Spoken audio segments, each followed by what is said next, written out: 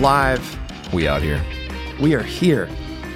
And for those who are joining us, who are Discord members, our patrons, they saw the title of this live stream, which they get to watch.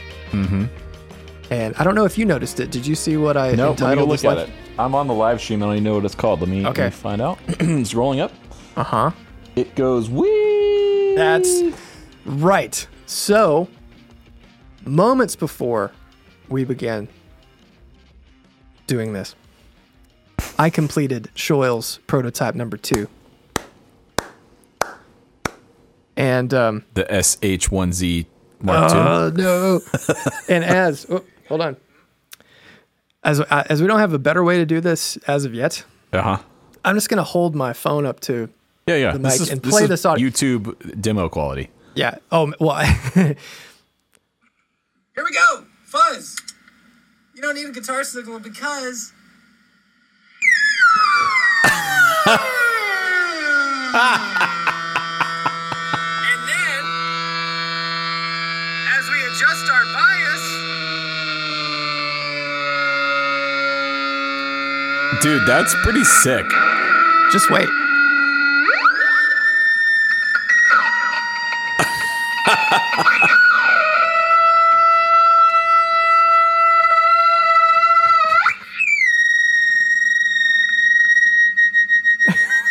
It's totally usable. You know? As fuzzes go, it's pretty transparent. Well, what's funny, so for those just joining this process, where's it at? It's right here. I started making the Shoyles fuzz, which will not be called the shiz. But the last prototype, it did that. And I thought, oh, it's the order switching. It has to be it. Right. So I ditched all that and just made it like fix which one was before, the octave and the fuzz, and started playing my little looper, testing it and turning the gain up. Like, hey, this one sounds good. And then beyond 12 o'clock, that happened. So you know, I bet that if we infiltrated the gear page, so if we took you and I and our patrons and we like made, spam accounts and we started talking about it, I bet if we used enough buzzwords and enough people talking about it, we could get the gear page people to buy into that prototype. There may be a way, because it could be any number of things. Because like what I'm doing is taking a germanium style circuit and making it silicon, and a lot of funny things can happen with the gain and then stuff. And it just freaks out. So I don't know. But before, the old circuit board, all the components were facing like the face of the pedal, so you couldn't see them. Mm-hmm. And so I couldn't have it built and put it on my oscilloscope easily. So now they're facing, so I'll be able to touch them. And people will like that if they can open up the back of the pedal and like see the transistors. And I don't know. I mean, it's kind of cool when they're like nothing, like Beatronics, there's nothing there. You just I don't know. I like seeing the parts. Well, okay. Let us know in the chat. Do you like seeing the parts, or do you like not seeing the stuff? I like seeing the parts personally. Like them parts. I like the parts. It's like, because you want to know what you're paying for. Otherwise, it could just be like some weird little microchip in there. Yep. But sorry, I kind of blasted into the intro here. But how's your week going? Oh man, I've had an eventful week. Okay, so some people may be familiar with the Instagram creator Blank Forms. He's a synthesist and tape looper, and his Instagram handle is blank4 one word .ms. So for years up until last week, I thought it was blank4ms, but it's Blank Forms. He's an artist.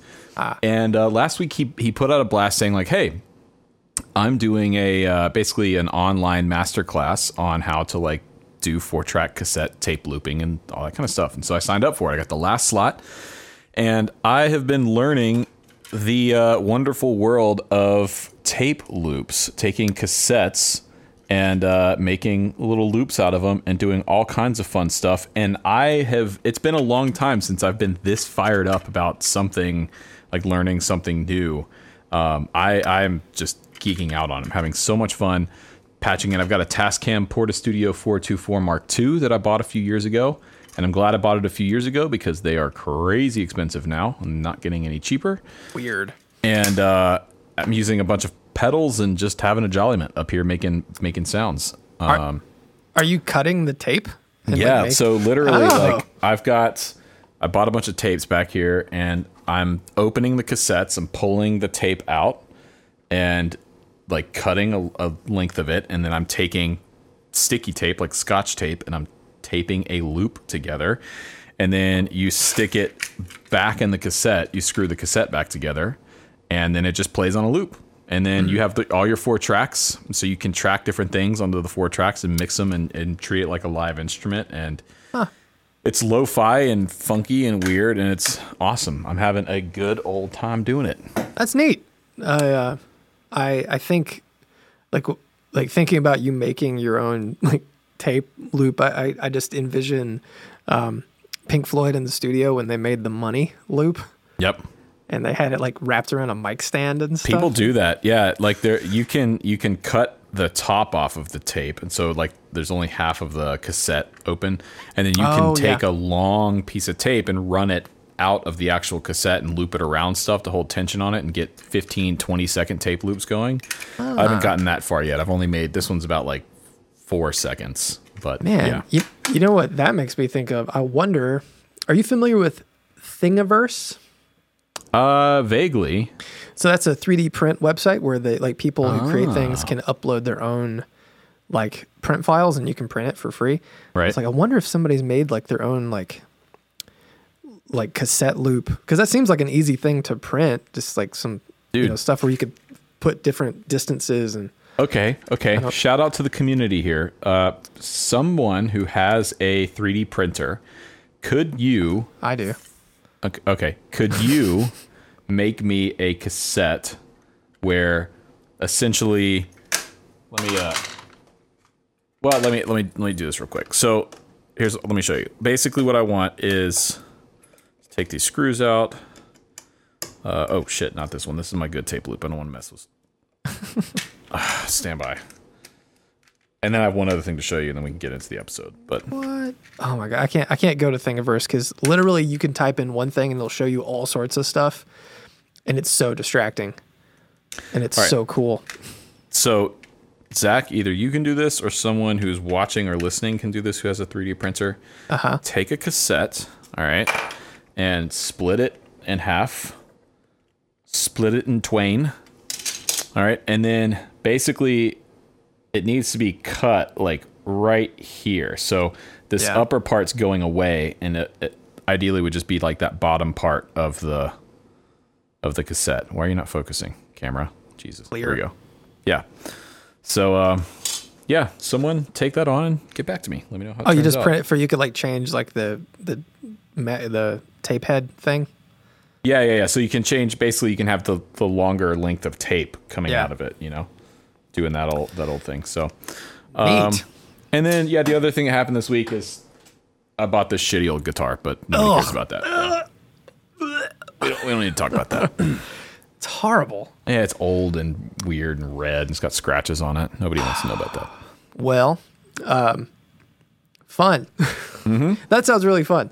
I have been living in back order shipping hell because we just today, DHL has held my circuit boards hostage or something apparently, because they finally got delivered after being in the country for many days, which for us is a lot. I've had to send the guys home because we're like standing around with our thumbs up our asses like, what do we do?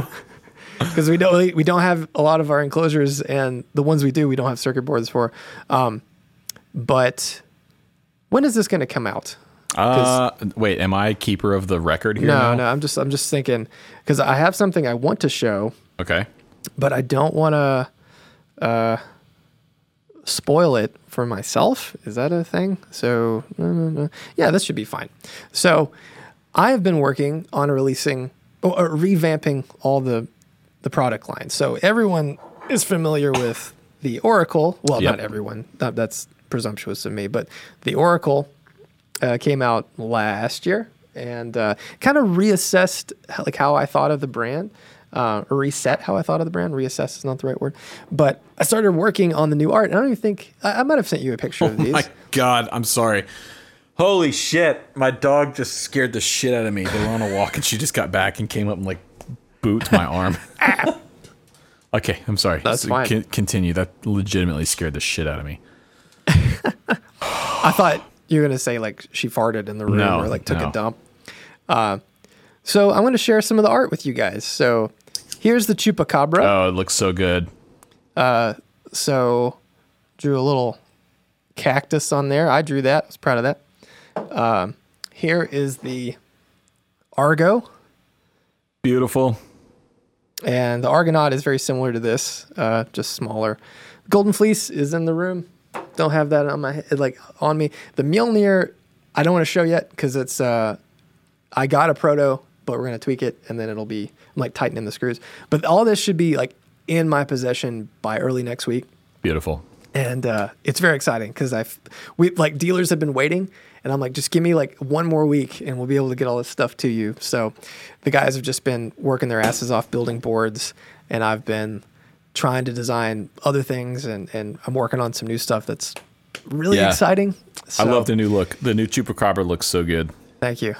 So good. But yeah, well, shall we dip a rig? Let's get to dipping. So I have it right here. Add to stream. Blap. Whoa, Ooh. man, it's a big picture. Hey, he's got a weird shitty old guitar like the shitty old guitar I just bought. He's got two of them. Wow. So here we go. So this is Mark Huber's rig. And let's see. He plays in a hard rock band. He says, think Seattle grunge vocals meets AC/DC with some Zeppelin thrown in there. They're called Hellbot. Yeah, they which are. is a great name. Yeah, they are. He's a member of my inner circle as well. Good guy. Oh, nice. Yeah. So have you seen this? No, this is rad. Yeah. So he's got two SGs, a 68 SG standard, which is, I think Angus, like his one from back in the day was a 69, maybe. It might have been a 68. I can't remember. Yep. Awesome. And then a 2005 SG Supreme. And he says he has a parts caster for single coils. But the pedal board, there's a lot going on here. Yeah. And apologies for those that can't see it super detailed, but we've got a Rocktron Hush, Game Changer Plasma, JHS Little Black Buffer, the Jackson Audio Bloom, Dunlop Wah, Boss ES8 Looper, Mr. Black Thunderclaw, Greer Southland, Solo Dallas Schaefer replica, which with SGs and this amp is like a given. Yeah. Wampler Faux Spring Reverb, into a Walrus Audio Monument, Phase 90, Walrus Julia, Pog, Way Huge, Atreides. Oh my gosh, there's like a volume loop thing, a timeline, a Big Sky, and his amp is a Friedman, a JJ100 modded by Dave Friedman to run 3 channels with the JBE voice switch as well on channel 3, which you can use as a clean, dirty rhythm or lead boost. Holy moly. Yeah, 2 Marshall cabs loaded with greenbacks, usually plays a half stack. Hell yeah. So look at that. There's a rock and roll rig right here. Dude. Also shout out to the wonderful acoustic treatment, that bass trap in the back. Oh yeah. Dude, he's in the chat here. How did you do that? Is that looks like it's cut on a water jet or something? It's like a sheet of birch plywood or something. I've seen companies that make those, and it's pretty cool. Yeah. Yeah, it's like the EVH, Yeah, it looks like Eddie's striped guitar. Nice. Okay, so the guitars, let me briefly. By the time this comes out, people will have seen the video and everything about it. But I just bought today, the day we're filming this, as of like 3 hours ago, I became the proud owner of a 1965 SG Junior that is in absolutely just perfect condition. 5.8 pounds. Oh my gosh. Yeah, it's light. Insane. No neck dive. And it's super loud. Whoa, that's crazy. Yeah, this is a ripper. So I've been looking for an SG for a while, and this one just came into my lap. So it awesome. came into my life. Sorry, that sounded weird. I don't know why I just said that. It came into your lap. I meant to say either came into my life or fell into my lap. And now that might be the most embarrassing thing I've said on the internet. Anyways. No way. Have I said something dumber than that on the internet? No, I don't know. But I'm sure the chat will let me know.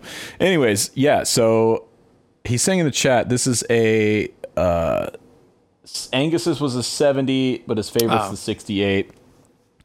I don't know much about the SG Supreme. I guess that's a more modern take on the. Yeah, they were like a flamey top thing. Pretty like a loud looking guitar. Limited thing that they did. Trying to find some pictures of it. Yeah, I've not seen one. Usually they're like a carved top thing. Right. It's kind of hard to see in this picture, like yeah. any details on it, like what the top looks like or anything like that. But let's move on to the pedal board. This is cool.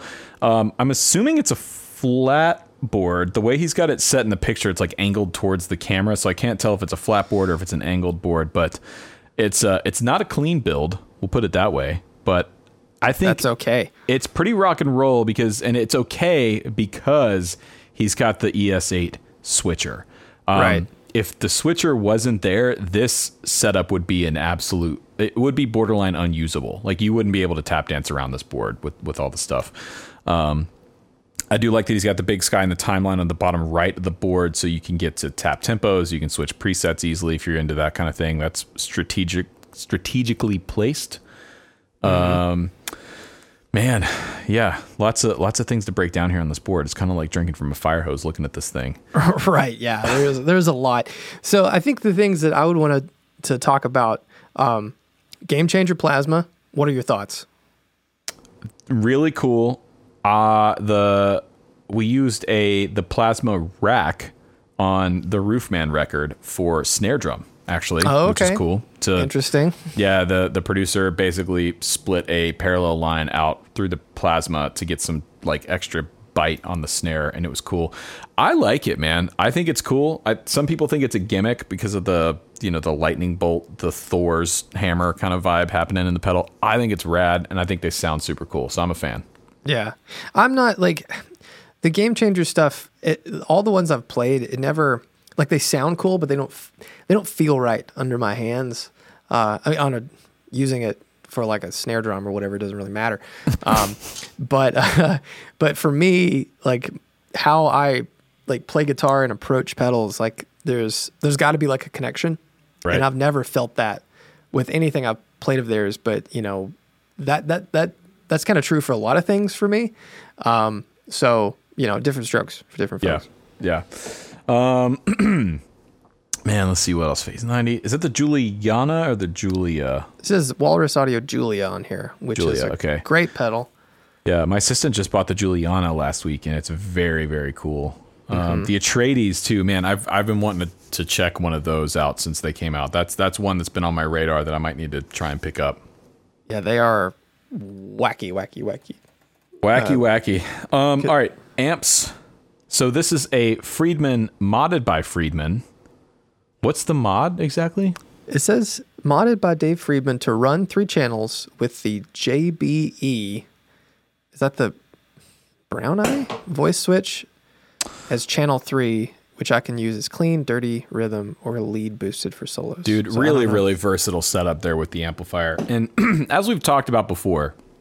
Oh, it's modded to have 3 channels instead of 2, basically. Okay, cool. Yeah, this is helpful having him in the chat here. Yes. So as we've talked about on this podcast before, and we're going to talk about this a little bit more in today's subject, but your amplifier, having a good amplifier is really, really important. It can make or break a rig, essentially. And depending on what type of setup you've got, what you're going for, what your use case is, it seems to me like this is a very... it's a good marriage between tone, output wattage, the type of sounds that he's going for, but also having the 3 channels and pretty versatile. You can cover a lot of ground, do a lot of different sounds with this. I'm a fan. Even if this wouldn't necessarily be the type of amp that I would go for, I like the practicality of it. I think the modded the mod of having 3 channels instead of 2 is super useful. I'm a fan. Yeah, it's. I mean, like I've played a lot of the Friedman stuff, and some of it definitely isn't for me. But I've never played one and thought, "Oh, that sounded bad." You know? No, yeah. No, same here. I've never played a Friedman and been like, "Oh, this sucks." It's just some of it's not. I'm just not the super high gain player sounds that Dave tends to go for with his amps. Yeah, but that I'm sure like that with an SG. It's rock and roll. It just makes you want to play like what he describes. This is one of those rigs that I can hear it just by looking at it. I know exactly what that rig sounds like. Yes. And it sounds good. Yeah, it just sounds like thunder. It sounds like you would play in a band called Hellbot. Yeah. Which he does. Well, yeah, I mean, like, I don't know how far we need to go down through, because I think there's a lot here. Yeah. So I think for me, like, what would you take away from this? Because that's where when I see this, I'm like, I don't need all that. But there's that's a lot. just me. There's a lot happening here. I'm looking at the board and it's hard to see. I think there is some redundancy there, but I'm not sure. Everything's a little different. The Thunderclaw, which is a different thing than the Southland and the Solo Dallas Schaefer replica thing. Like they all do a different job, but again, it's just like if you're trying to cover a lot of tunes, you cover a lot of ground sonically, you may need all that. Here's what I would do. Okay, I wouldn't take anything away from that board, but I would clean it up. You could, with the right wiring job and a tiered pedal board, you could cut the size of that board in half. And that's going to make, I can see the road case behind it too. And I've had pedal boards that are that big before with cases, and I know they suck. They're just tough, man. Loading in and out, putting it in and out of your car, in the trailer and everything. I would make a conscious effort to get into a smaller, more compact pedal board, because the thing is, with that ES8 switcher, you don't need access to all those pedals. I highly doubt that he's tweaking settings on all those pedals all the time. So the stuff that stays the same, it can go under the tier of a tiered pedal board. The stuff that you need access to can go on top. I like the Vertex board for this. Mason, I think, has done a good job of these like tiered pedal boards in different sizes, and there's like shapes cutouts for volume pedals and stuff. So that would be the only thing I would change. Guitars are great. Amp rig is great. Props for a full stack. Like, hell yeah. Yeah, he says the board is 36 by 18 inches. So that's a big... Dude, that's a big board. I bet it's heavy, too. Yeah, but it's not going to get any lighter is the thing by doing that. It's just going to get easier to handle. Yeah, I mean, that is the point. Because like an AC30 is heavy, but it's also awkward. Right. Oh, he just posted a closer up picture of the chat. Oh, my God. Oh, man. Bro, it stresses me a little bit. Yeah. You need to... This is at the point now where it's like, you're probably going to have some, if you haven't already, you're going to have some reliability issues with that rig. And the pain is that if you do have a pedal go down or something happen, it's a little easier to diagnose with the switcher. But with that rat's nest of cables there, first of all, you probably have a lot of noise in that rig because you've got power running right all over and intertwined with signal cable. I bet that rig's noisy as hell. And it's going to be hard to diagnose and fix when cables go down. Yeah, like he says, it's surprisingly not that noisy. I don't know if all that is like as written in stone as some people make it seem. Like I know everything matters, sure, but it's such low voltage, and I don't know. Like instrument cable shielded. But the thing is, it is more susceptible to RF interference with that. It can be. It just. But a lot of that is your power supply too, like almost like. As fundamental as anything, but this is not the biggest board that I've had a board that was bigger than this, which is ridiculous. Yeah. I think this is the biggest board I ever had. In fact, I think it was this exact size. What do you say, 36 by 18? It was close to that. Yeah. Yeah. Well, mine was I had the Pedal Train Pro.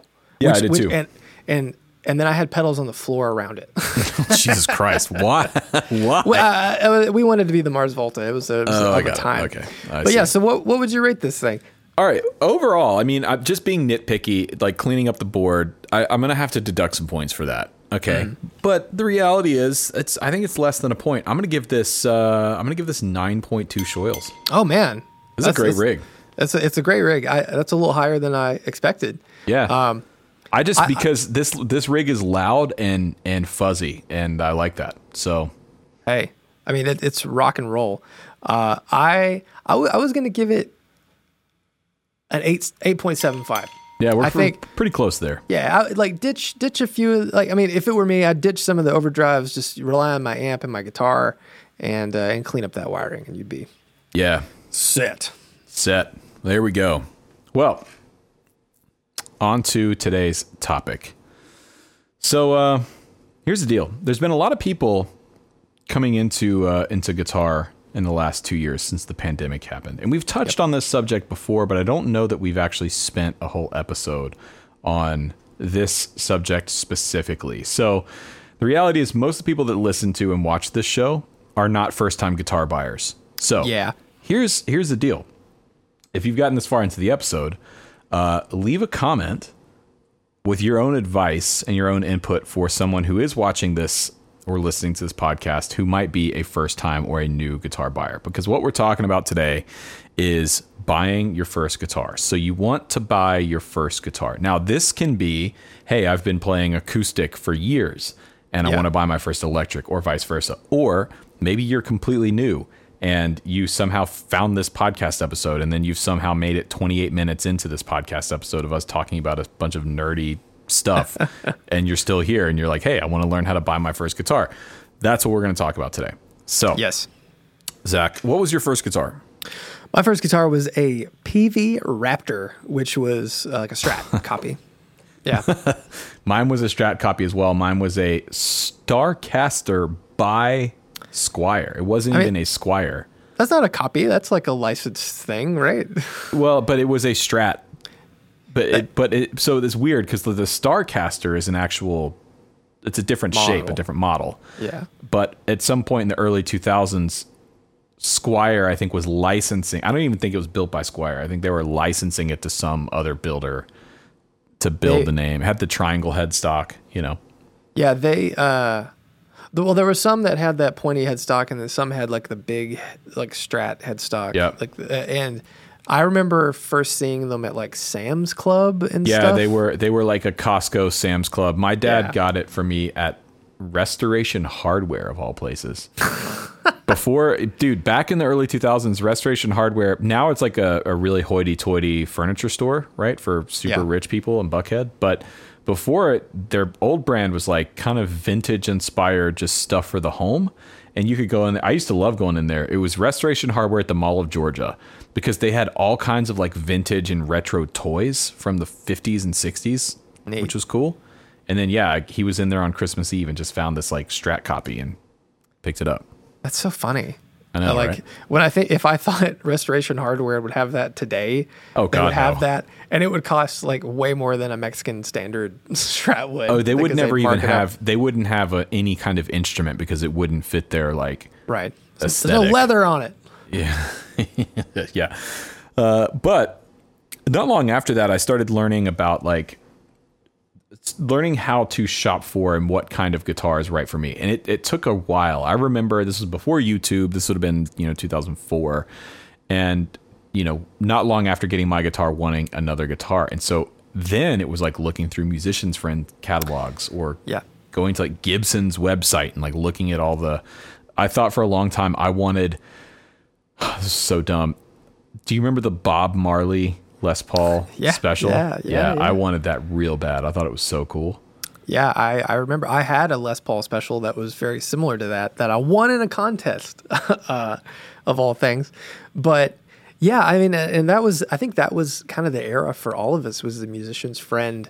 We all had the catalog and we'd put it in our book at school and like be circling it. And I knew from a very early age, because I wanted to play guitar way before I ever got one. And it was something that I kept asking my parents about. And then I'd forget, they'd forget. And then, eventually when I was 15, I convinced them to get me one. But I knew I had always wanted a Strat.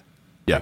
Like it looked right. But that was like all I knew. I didn't. And then when you got Musician's Friend and you saw how much Gibsons cost and all that, it kind of, I know for me, it made me feel like, oh, this has to be what I get, because all that is so beyond what I'll ever be able to afford. I mean, like, that's when your 14-year-old brain is thinking like, I'll never afford a Gibson, like thousands of dollars. Like what? Yeah.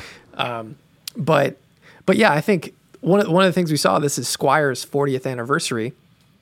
And so that was part of the idea, like, wow, they've been around that long. Like what are the best choices these days, and how do people start shopping? Yeah. Well, I mean, there's more options than ever now to shop, and having the internet and having YouTube, and it's so much easier now, I think, to find a good guitar than it was back in our day. Back in the day, when you had to go to pawn shops. Dude, we had to walk to Guitar Center. Can you believe that? Both ways. Okay. These Gen Z kids don't know what it's like. They don't know the struggle, right? You have to go find an associate and like walk over there and point something up on the wall and be like, "Hey man, can I play that?"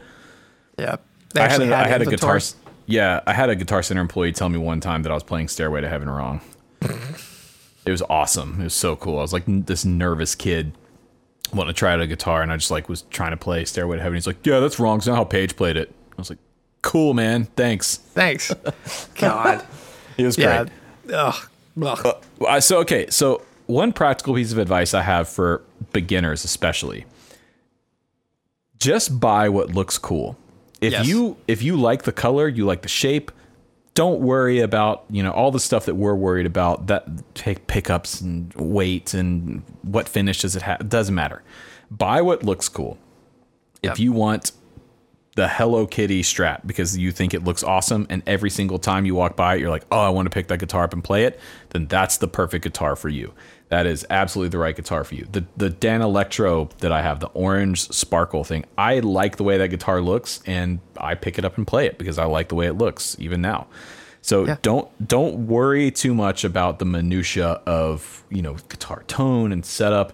Even for people that have been playing for years, just if you like the way it looks and it makes you happy every time you walk in the room and you see it on the stand, you pick it up and play it, that's worth so much more than a more expensive, better sounding guitar that you just don't get on with, it doesn't excite you.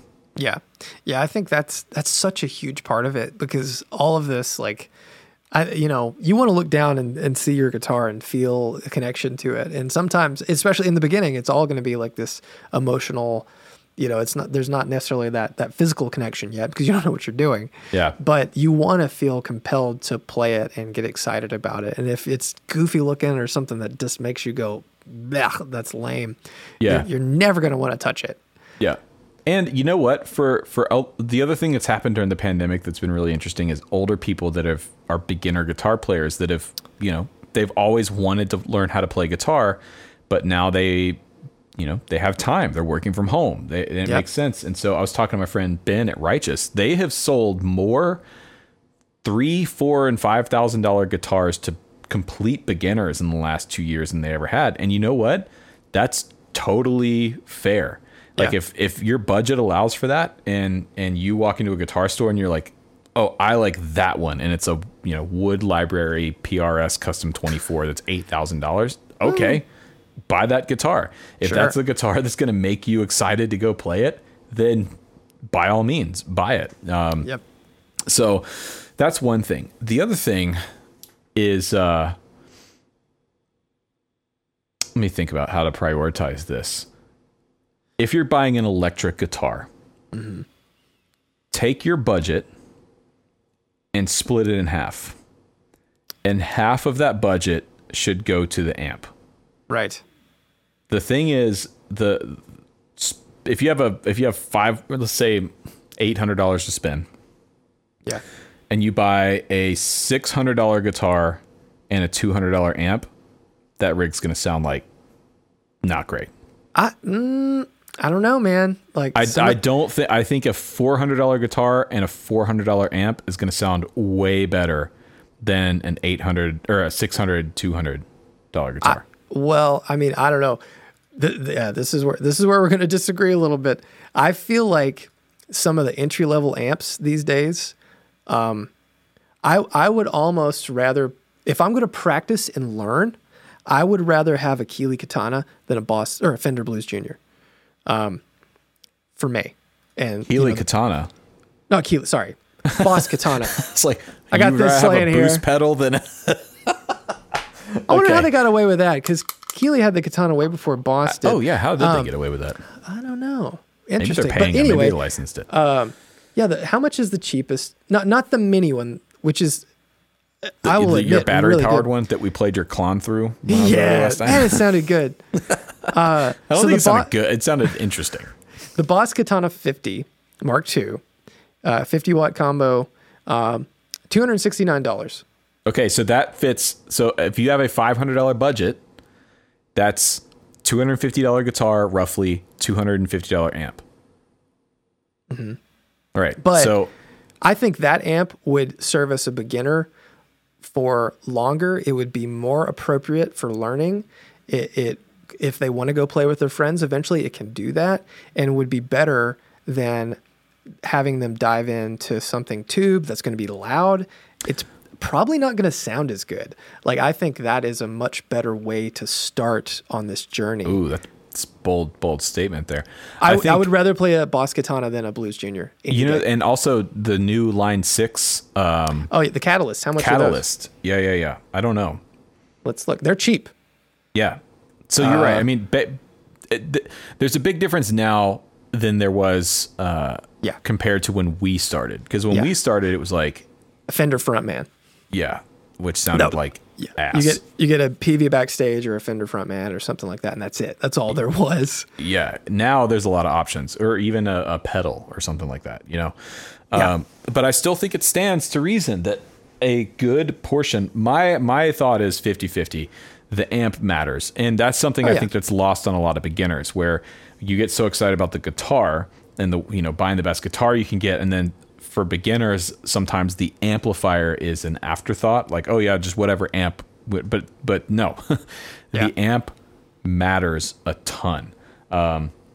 And I would even say I think about this differently. I say buy a better amp that you can grow into with other guitars, because inevitably what ends up happening with beginners is you buy a guitar, the people that get interested and they stick with it, they end up 2 months, 6 months, 8 months down the road getting another guitar and then another guitar. It doesn't take long for people to start like accumulating guitars and buying stuff off. So to me, buying a better amp that's going to work with a wider range of your guitars and going to last you and help you grow into it, even if it is something like a Blues Junior or some kind of tube amp that you can get into gigging with, I think that's the move.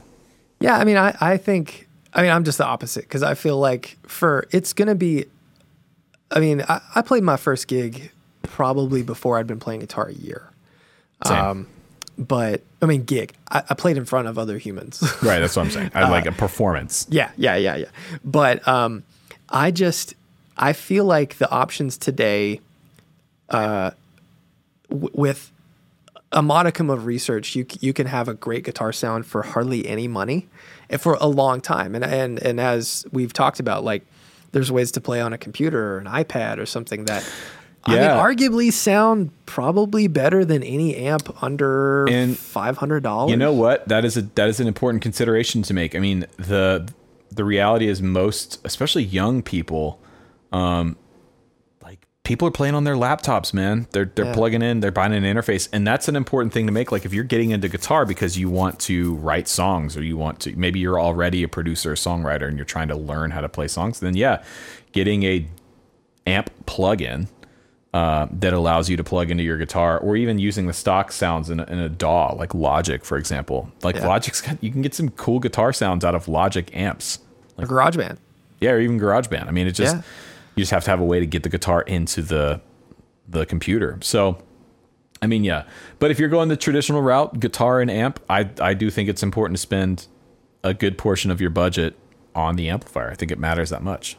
Yeah, I don't think it is unimportant. I just think there are so many more options that you can cheapen your budget on that end and get a better result than, I don't know, when did the katanas come out? I feel like the katana, I mean, the Line 6 spiders, I mean, everyone jokes about the spider, but they're like, they can sound really good, you know, and Line 6 is not just a slouch, but I think Line 6 was smart to kill off the spider because I do too, had but such a negative, and that's essentially what the Catalyst is. It's like the newer version. Now, right. They'd get mad if they heard me say that. I mean, from my understanding, it's replacing the spider. The Catalyst series is replacing the spider. Yeah. And I think it's a good, because I think the spider brand became kind of such a joke by the end that no one would take it seriously, and they couldn't compete with like the katana, for example. Right. Even if they sounded the same, you know. Yeah. Because I feel like even like up until the katana, nothing really stuck with a lot of people, because you had the spider, you had the Fender Mustang series, you had PV make it the Viper or whatever they had, you know, like all those weird things. And like once the katana hit, I think everyone realized, oh, if you really put your mind to it, you can make you can get some great guitar sounds for a reasonable amount of money. But thinking of guitars, where if someone came to you and asked, where do I start? And they didn't necessarily know, like they wanted to say, you know, I really love indie rock or blues or whatever. Like what would be the brand that you would say, oh, start here? Squire. Yeah. Yeah. I mean, without a doubt, I think, well, it depends on the budget, right? So let's maybe clarify that. Let's say, you know, I feel like most guitar players start with like a sub $500 guitar. Yes, definitely sub 5. I think closer to 3. Yeah. So in that price range, I'm Squire all day. I mean, the Epiphone stuff, the new Epiphone stuff is really good. I mean, I love my Casino, that Chinese Casino, but it was more expensive. That was $700. Just because of the construction of those guitars, they are just going to be more money. And a lot of the Squire stuff, especially the Affinity series, we've talked about a lot. Like, you can get a lot of bang for your buck, and jump on Reverb or your Facebook Marketplace or something. And because there's a lot of people that, you know, bought those guitars and are looking to get out of them to upgrade or to get into something else, or maybe they just never played it and they're getting rid of it. Like, you don't have to go to a retailer and buy a brand new guitar. Now, there are pros to that. And if you're a beginner, you may not know that guitars are susceptible to seasons changing. And this brings up another good point. Whatever guitar you get, I think it's a really good idea to have the guitar set up by a professional before you start learning it. Yeah. Meaning you have the action or the string height off of the fretboard adjusted. And you have the intonation set up. You get it so where it stays in tune really well when you play it. If it's easy and comfortable to play, then you're going to end up playing it more. Oh, yeah. Yeah, just getting the fret ends like filed or smoothed out can make the cheapest guitar feel like a guitar 5 times, 10 times the price. You know, just taking it to attack and say, hey, round off these fingerboard or these fretboard ends and maybe roll the fingerboard. I used to do it myself with the edge of a screwdriver and just go in between the frets and go tuk, tuk, tuk, tuk, which was probably a bad thing, but you know, if they're real sharp, it will round it out. Yeah, and that makes it more comfortable play. I mean, that happens naturally with old guitars. You know, the more they're played, the more the fingerboard edges roll in. So that's a big thing. Whatever guitar you get, make sure it's set up. Get good strings on it. Get the pickup height dialed in. Get the intonation right, the action right. That is going to do huge things for you as a beginner, helping you learn. It's going to help you learn faster. You're going to get less hand fatigue. It's the move. Yeah. Now, when in discussing Squire, because I'm on Sweetwater and I sorted low to high, and I actually don't know if I've seen the Affinities, but in the price range, like sub classic vibe, because really, like, I don't even know. Like the Squire series, do they still have like the standard, or like they used to have the vintage modified series? But anyway, there's so many brands now that are like that, like Ibanez, like Kramer has a bunch of that sort of thing. Did you see Paul David's video recently on this, where he bought a bunch of I think it was 200 euros or something, and I think the Ibanez did not fare very well in his comparison. In fact, I think the Ibanez was like pretty bad. I haven't watched that. I saw it, and like most things, I see something go, oh, that's cool. I'll watch that, and then I'll walk away in my mind. But I mean, are there any competitors? Because to me, I feel like is it a cop out to say, oh, just get a Fender, just get a Squier? I mean, there's Harley Benton. There's yeah. Let's see here. Yes, there are competitors. Yamaha. I mean, especially on the acoustic front, we spent most of our time talking about electrics, but on the acoustic front, Yamaha's killing it with the beginner and entry level acoustic market. They always have. They always have. And yeah, I mean, I did an acoustic guitar shootout video a couple of years ago and didn't include Yamaha, and I should have. That was like stupid of me, an oversight. But yeah, I mean, in my mind, that $300 to $500 beginner guitar, somebody that's wanting to play rock, blues, country, indie rock, like Squier. Yeah.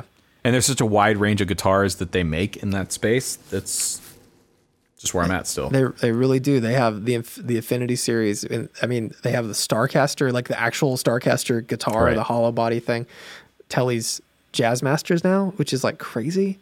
And then when you get into like the $400 range, that's when you're stepping into like classic vibe and up. And like those guitars, honestly, they're with a good setup and maybe eventually a swap of pickups or pots, that guitar could last you your entire life and do everything you'd ever need it to do. Yeah. Yeah. For the most part. Yeah, man. So, but I feel like that's so lame because like Yamaha has the Pacifica, which are killer. Mm-hmm. There's these those Sire guitars. I don't know how much those are. The Larry Carlton things. Yeah. Have you seen those? They do a bass too, right? The bass was like where it all started. With the Marcus Miller. I didn't know they were doing guitars now. Is it Marcus Miller that? I believe so. The Yeah. Discord will correct us. Someone said, whoop-de-doo in the chat said, I'm so curious about Revstars, still never tried one. Revstars are awesome. Incredible guitars. So, I mean, really, it feels like, that's a shame to hear that the Ibanez was a stinker, but Well, it could have just been that guitar. one. Yeah, it was one case. But I think, again, going back to it, there's so many options. If you're a beginner, just get what you like the look of. Yeah. It's in your budget and you like the way it looks, because that is the most important thing as a beginner, is spending as much time playing as possible. So getting a setup that's going to encourage you to play and make it easy to play, meaning you don't have don't leave your stuff put away. Like, don't leave the guitar in its case and the amp in a closet, and like leave the stuff out and plugged in so that all you have to do is sit down, grab the guitar, and start playing. Even now, that's why I leave my stuff out all over the place. It makes a mess, but I can sit down and whatever I want to do, I can just flip the thing on and start playing.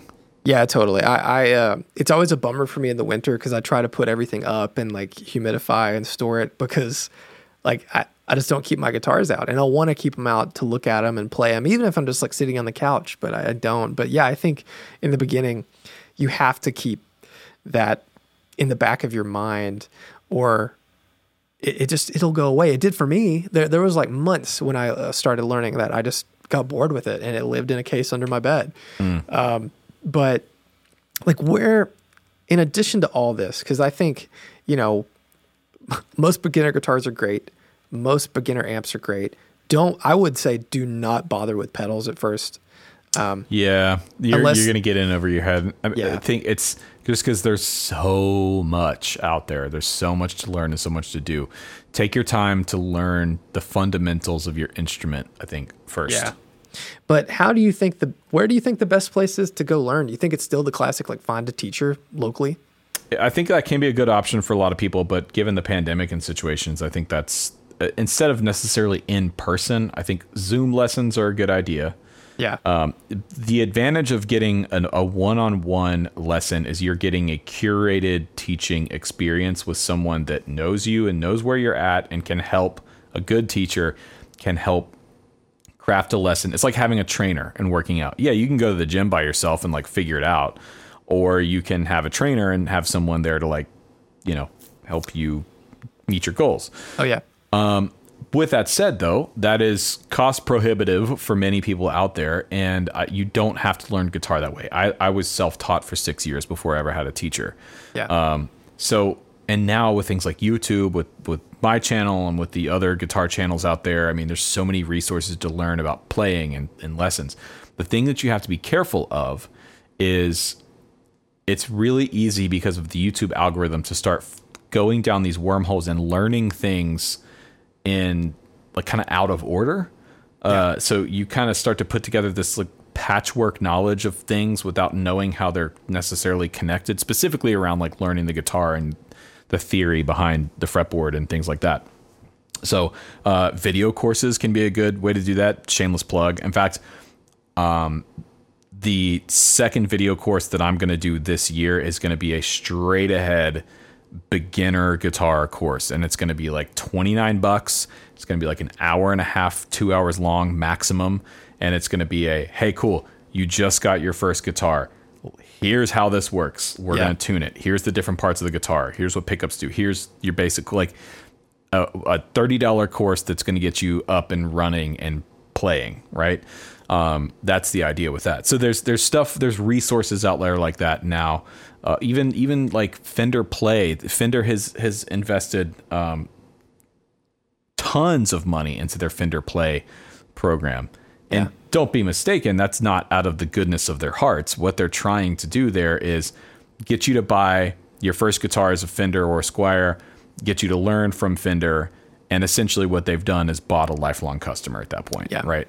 100%. If you learned on a Fender through Fender, then you're going to be that much more likely to keep buying Fenders, which is not a bad model, you know. I if think only it's working for PV 'em. had done that for me. Hey man, look, if PV made a course, I'd bought it. You know, I'd hop right in the back of that pickup truck. If PV had a college, all the way, I'd have went. Man, ride it all the way to the Skinnerd show. Goddamn right. Listen, front row. I didn't do that good in traditional book learning, but if PV would have had a high school, shit, man. Hartley PV University. HPU. Dude, we need, oh my God, that should be a t-shirt. There's a t-shirt. Yeah, I'm going to write that down. Hell yeah. Well, I guess we're kind of getting to the end here. How did you learn? Like when you started, how were you because my favorite Mitch Hedberg joke, I tried to teach myself how to play guitar, but I didn't know how to play guitar, so I was a terrible teacher. Like how did you learn to play guitar? True. I got my guitar and I was so excited about it that I would just sit and like play randomness on it. And then it literally, I had my radio going. I used to have a Iowa stereo system in my room, like a little boombox. And it was on, it was when 96 Rock was still a thing here in Atlanta. And I was listening, 96 Rock was on the radio. And literally Smoke on the Water came on. And I heard it and went, on the low E string. I was like, oh, that's that note, and then kind of figured it out. And it was just one. It wasn't the right part necessarily, but it was enough for me that I thought I was playing the song, and was like, oh my God, I just figured this out. And at that point, something clicked, and I was like, dude, this is it. You start listening. So I started by listening to stuff. I had some friends in the church that I grew up in that were playing guitar, and a friend across the street that taught me some chords and like taught me some of the basic stuff, the pentatonic scale, that kind of stuff. And then I just started looking up guitar tabs and listening to records and trying to play what I was hearing, and not very successfully. But what I didn't realize at the time is I was training my ear, and I was transcribing stuff. And I pretty quickly learned that like the tabs on ultimateguitar.com, most of them were just wrong, because I could figure out like, oh, this is telling me to play here, but my ear is telling me that's wrong. I should probably trust what I'm hearing. And that was it, man. I did that every single day for 6 years, and yeah, that's how I learned. My parents got me like a videotape thing. I'm sure I saw like an infomercial and like, play guitar fast or something. And I started with that. And then I got a bunch of guitar mags and started teaching myself how to read tab in like Guitar World and stuff. The first tab I ever figured out how to like sight read was The Trooper by Iron Maiden, which is I mean, that's kind of a big ask, I guess, Yeah, for right, a kid right. who's never played. But then I got a, it was like a VHS Hot Licks, the Metallica Hot Licks VHS tape, and it came with like this tiny brochure that had tab that was like you basically needed like a magnifying glass to read it, and that's one of the places I started. I mean, all the while, like I loved Eric Clapton and I loved like Stevie Ray Vaughan, all this stuff, but I like wanted to play like metal and punk rock and stuff, and so that's kind of how I cut my teeth. And then I got lessons like a year or so into it from a guy who was just like on another planet. It was hard for me because of my hand, like really getting started, because you'd see a bar chord and I Right. couldn't do it. Yeah. It was impossible at the time, and even now I have to use my thumb like Jimi Hendrix sort of thing. But yeah, that Hot Licks tape, man, I wore it out learning Seek and Destroy and stuff. Yeah. Nice. Cool, man. Well, there you go. You have a shill of the week ready to go? I think we both have a shill that's Oh, yeah. New Guitar Day. New Guitar Day. So I've had this for a few weeks now, Yep. and this is a Swope. Geronimo, Chris Swope, who I think works at like Defender Custom Shop and has done a bunch of things. This was the 2016 NAMM show guitar Nice. that he had at the Summer NAMM show, then brought it to Carter, and there it sat. And it was a damn shame because this thing is remarkable, and the more I've played it, the more I've fallen in love with it. These pickups, because we've spoken. I met him at the shop, and like we talked a bunch, in the years after we met. And I said, "What are these pickups?" Because they look, They look like P90s kind of. yeah, they look like a P90 or a Jazzmaster pickup. But he said they're basically a hybrid of a Strat and a Tele pickup. They have like the 3 screws, but he says they lean more Tele than Strat. But this neck pickup sounds like the best Strat pickup you've ever heard, and this bridge pickup sounds like the fattest Tele pickup. And they have that character that a PAF has, where when you dig into a note, it kind of blooms, which I've never really heard a single coil do. You Yeah, know? right. And it's just great. It was gnarly from being in the shop and like just people touching it, and it just got gross over the years. But I cleaned it up, and it's really good. It's not super heavy. It's pretty lightweight, and everything about it works. It has the heel, the like Music Man little wheel yeah. where you stick the thing in and adjust the truss rod. Perfect. Nice. And yeah, Swope, man. He posts a lot of like he makes these guitars called the Biscayne, which are kind of like a Dan Electro. Right. What kind of sort of thing? It's like the construction's similar to that, but I think they're pretty cheap. But he's not been posting a lot of these guitars built, but like Ronnie Wood has one, and like he's a legit dude, and it's an amazing guitar. So really happy to have it. Beautiful. Well, this is also an amazing guitar that I am really happy to have. This is my 1965 Gibson SG Junior. I believe I am the 3rd owner of this guitar, 4th owner. So this came from a shop in Atlanta called Maple Street Guitars, and it actually wasn't the shop's guitar. Maple Street's owned by a family, and the son, one of the owners of the family, Lindsay, who I've known for years and years, is a very discerning guitar player. He's not quite a collector, but he has a lot of really, really nice pieces, and this was one of them. And they, at the shop, got in a 1943 D28. That is a Canon. And Lindsay is more of a fingerstyle guitar player, or acoustic player, sorry. And so he decided that it's time to start parting with pieces of his collection. So we just, Tilly and I went in there just on a whim on this past Saturday, because it had been a while since I've been in. This is the shop that I bought my 64 AC30 from. And it's funny because they're not known as like a vintage shop. They don't feature a lot of vintage gear, but if you know who to talk to, they've got some cool stuff. Right. So I talked to Lindsay and said, hey man, yeah, you guys got anything cool in? I'm not necessarily looking for a guitar. I'm just, what's up? What do you have in? And he's like, actually, I've got something you might like. And he pulled this out, and I was like, oh boy. So, Wow. yep, never owned an SG. This is 5.8 pounds. It's all original. Everything's there. No headstock break, no body break. Original frets. We checked the pots. The pot dates are right. The pickup. We pulled the pickup. It's right. Do you know what the output on the pickup is? No, we did not measure the output. Yeah. But it is this is probably the most resonant guitar I own now. I mean, just even through and I have a gate on this mic right now, but dude, like Crazy. this is a ringer right here. I've got an open E right now because I was playing some slide on it. It's a ripping slide guitar. Yeah.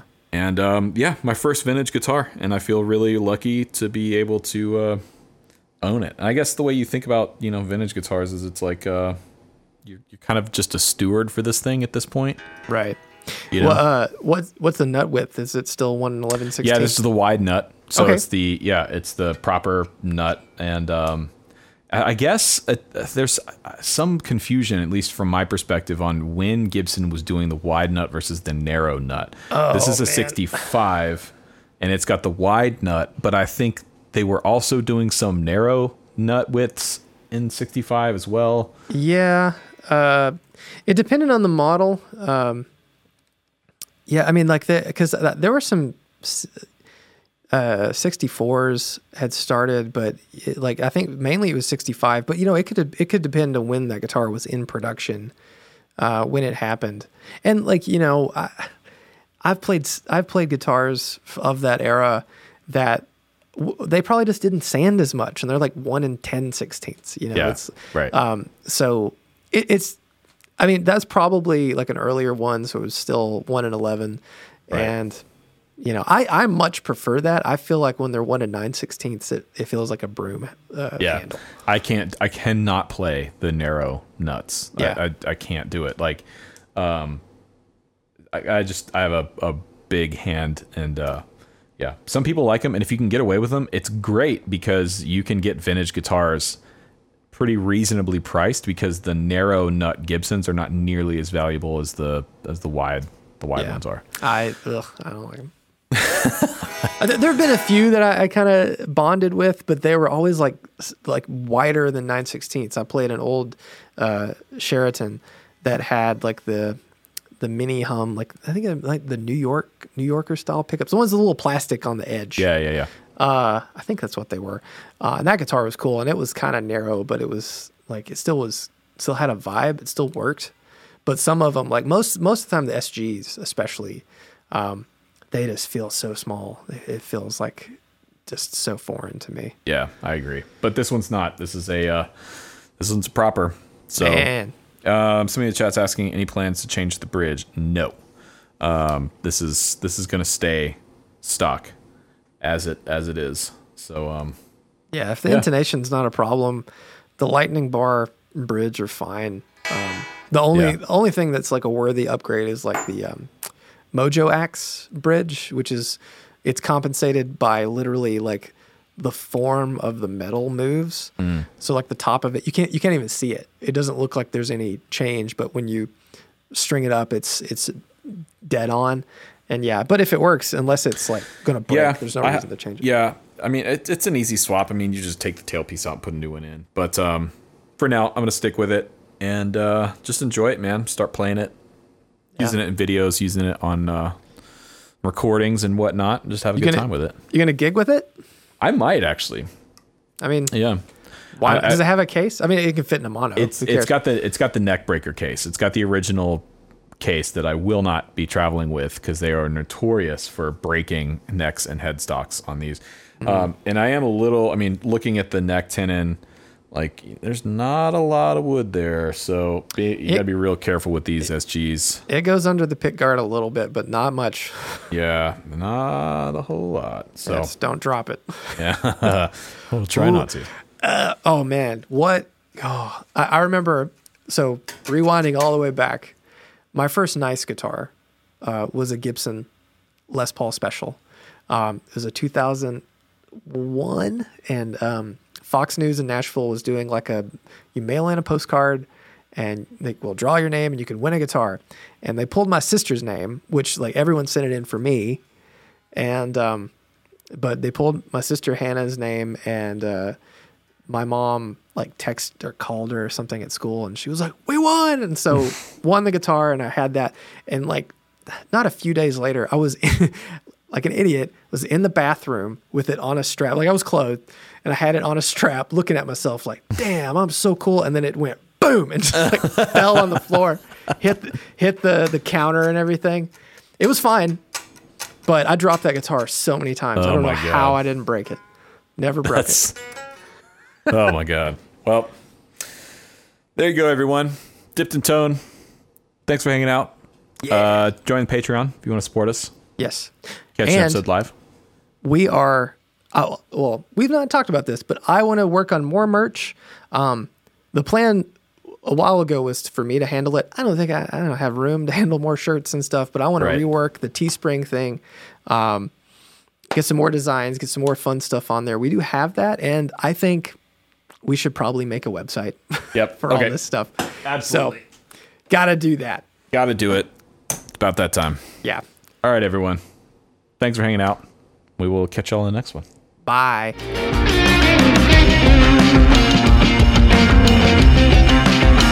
Thank you.